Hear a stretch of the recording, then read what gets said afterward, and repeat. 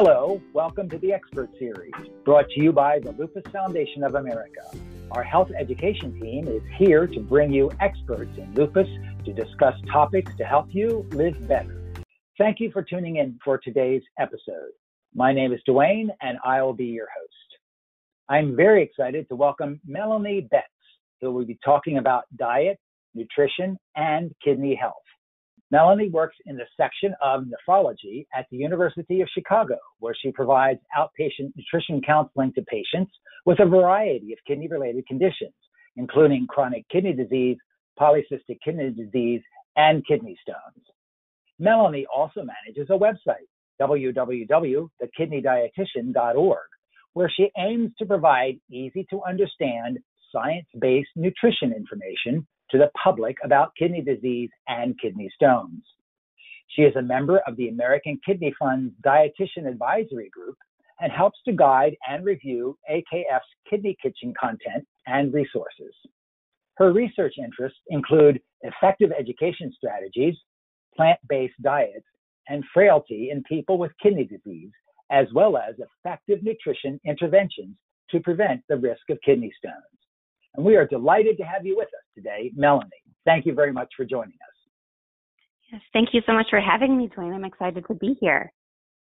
Great. Well, let's get started. Question number one. What role does diet play in helping to keep kidneys healthy when someone has lupus nephritis? That is a great question. And diet and nutrition can impact the kidney and the health of your kidneys in lots of different ways. Probably the biggest thing that diet and nutrition can do for someone with lupus is to both prevent the development of chronic kidney disease, because we do know that unfortunately around half of people who have lupus will develop chronic kidney disease at some point, or a condition called lupus nephritis.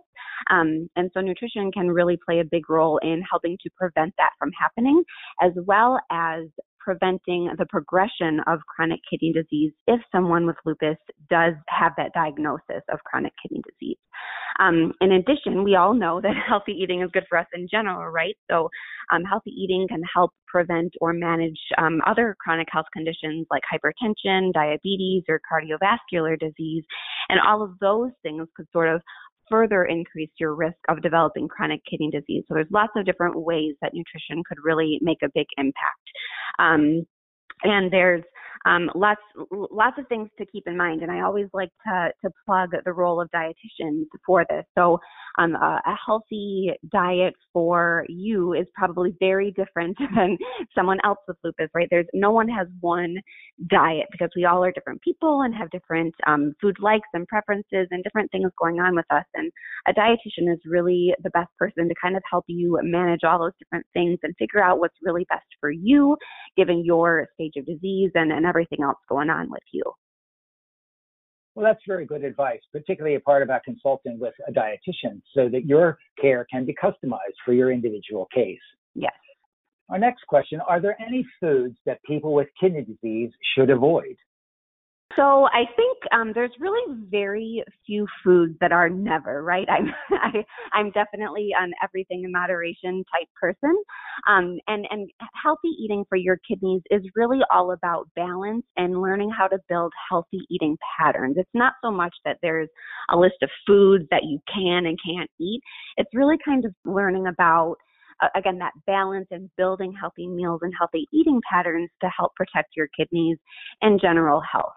I will say that oftentimes when I start working with patients, some of the first foods that or the foods that are sort of identified as something that maybe we tend to be eating too much of is processed meat. So that processed meat is anything that sort of is meat away from its natural state, if you will. So things like deli meat or bacon or sausage or bologna, salami, hot dogs, right? Anything like that tends to have a whole lot of salt in it, first of all, which isn't very good for your kidneys. And those processed meats also tend to have a lot of something called potassium and phosphorus added to them, which can sort of further damage your kidneys and may be needed to be limited for people with kidney disease. So I think a good place to start is kind of looking at your diet and making sure that there's not too many of those processed meats that are sneaking in there. What are the key nutrients that someone with lupus nephritis should be paying attention to? Yeah, so as I mentioned earlier, there's really no one kidney diet, and what nutrients are important to you is very, very dependent on sort of the stage of kidney disease that you have, as well as what your lab values are. I will say that the two nutrients that are sort of universal for everyone is sodium. So everyone with kidney disease and lupus, and actually everyone in general, the recommendation for all Americans is to eat a diet that isn't super high in sodium or salt. A good place to start is to try to limit how much sodium you're eating to about 2,300 milligrams a day. FYI, the average American is eating somewhere closer to 3,500 milligrams per day. So if you're not intentionally limiting how much salt you're eating, chances are you're probably eating too much. So that sodium is definitely a big one.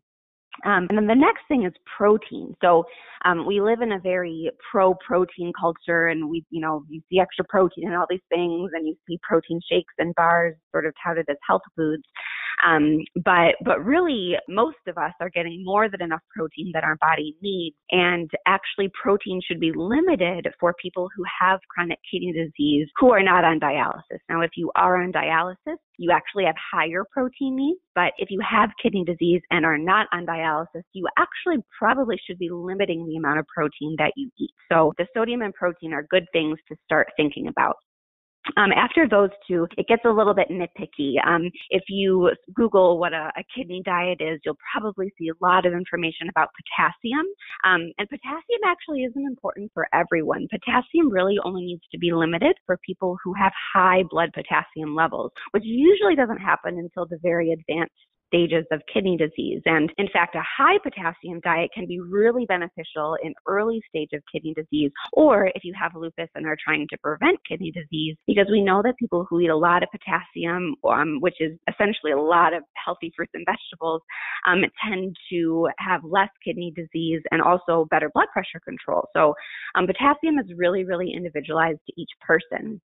And then another part of a kidney diet is something called phosphorus. And I could talk for hours about phosphorus alone, but just know that phosphorus that occurs in foods naturally, so things like beans and nuts and seeds, that phosphorus isn't very well absorbed. And so we don't worry about that phosphorus as much, but there is phosphorus added to a lot of different processed foods. So things like processed meats and dairy creamers and snacky, salty chips and frozen prepared foods, and those types of things tend to have this phosphorus added to them, and that phosphorus probably everyone with kidney disease should be avoiding. So, and phosphorus, again, just like potassium, is individualized to your labs, and so it's really important to ask your dietitian what's best for you. You may have heard the term "eat to your labs." I think that's sort of thrown around a lot, and that's what this means. So, eating to your labs means knowing what your potassium level is, knowing what your phosphorus level is, knowing your stage, and so how much you should be restricting protein and all this different stuff. And again,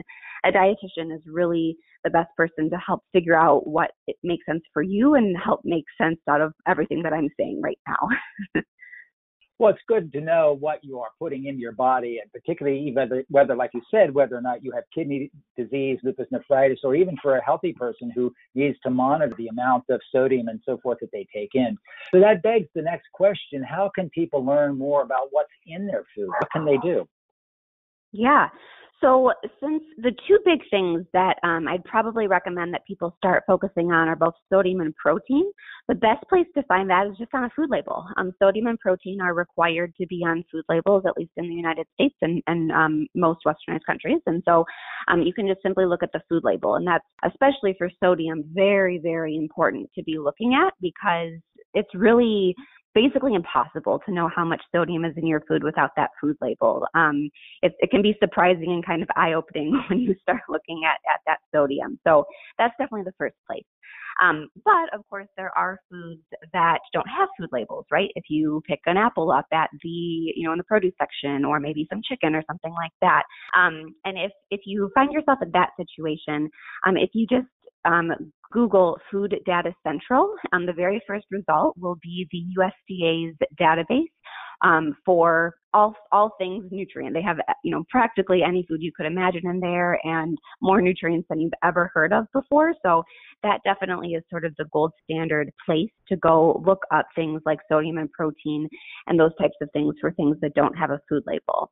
And you'll also be able to find potassium and phosphorus for foods in that USDA database as well. So that's definitely a great resource to check out if you want to start counting things and kind of checking in to see how you're doing with these different nutrients. Again, if you just Google Food Data Central, the very first result in Google will be the right one. So what's your favorite kidney-friendly food? That's a great question. I think I'd probably have to say beans. Beans are a wonderful source of plant protein, which we know tends to be much easier on your kidneys than animal protein. And I just really love beans. I think that they're really versatile. I think you can put them in soups. You can throw them on salads. You can do all sorts of different things. And they're really easy. You can find the no salt added canned beans and open it up, rinse them off, and you're good to go. I think my very favorite thing to do with them is to make homemade burrito bowls, essentially. So put some rice in there and then throw some black beans. And then I love to put tomatoes and cilantro and onion, maybe some salsa, a little bit of cheese and a dollop of sour cream, and you're good to go. Well, as a dietitian, I'm sure you have some good go-to recipes or places to find kidney-friendly recipes. Can you share that with our audience, please? Sure. I think I'll put a plug in for my own website because I do have quite a few kidney-friendly recipes up there, and that's thekidneydietitian.org. I also really love the American Kidney Fund's Kidney Kitchen website. They have a lot of really wonderful kidney-friendly recipes that are labeled as low sodium or low phosphorus, low potassium, so you can kind of figure out what works best for you. So I would check out that resource as well. Well, that's very good. I appreciate the information. And now my next question is, if someone living with lupus nephritis gets a kidney transplant, should they continue to eat a kidney-friendly diet? So I would say yes. But likely the kidney-friendly diet that someone should be eating after a transplant is very different than what they would be eating before they got the transplant. Because likely before the transplant, you maybe were on dialysis or had more advanced chronic kidney disease than you do after a transplant, of course. And so I think it is definitely important, but that diet's likely going to be very, very different and likely way less restrictive than the diet that you were on when you were on dialysis or had advanced chronic kidney disease. That a healthy diet can help protect that new kidney, which is a really big deal, right? So again, nutrition can help protect or help prevent your high blood pressure or diabetes, and generally just keep you healthy to help that kidney going as long as possible. Okay, well, here's our final question for this program, and I think one that will be of interest to many people in our listening audience. Can lupus nephritis be reversed with diet? That is a great question, and something that I get a lot for kidney disease in general. And I will say that there is unfortunately nothing that we can do, actually that food or medicine can do to reverse lupus nephritis. However, diet and nutrition can play a really, really big role in stopping it from getting any worse. We know that nutrition can be very powerful in terms of stopping that kidney disease and slowing the progression of kidney disease. So although we can't reverse it, we can help keep it where it is and stop it from getting worse.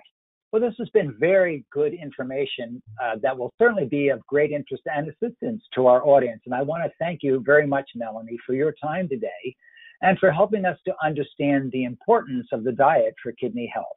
Our listeners can find more information on lupus on the National Resource Center on Lupus by visiting lupus.org/resources. To listen to additional episodes of the Expert Series, you can visit lupus.org/the Expert Series, where you can also subscribe to get alerts when podcasts are released. If you would like to speak to one of our health educator specialists, you can go to lupus.org/health educator or call them at 1-800-558-0121.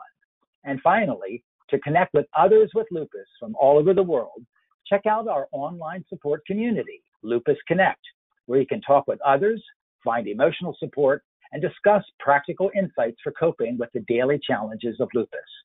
You can find the community at lupus.org/resources/ lupusconnect. Thank you and have a wonderful day.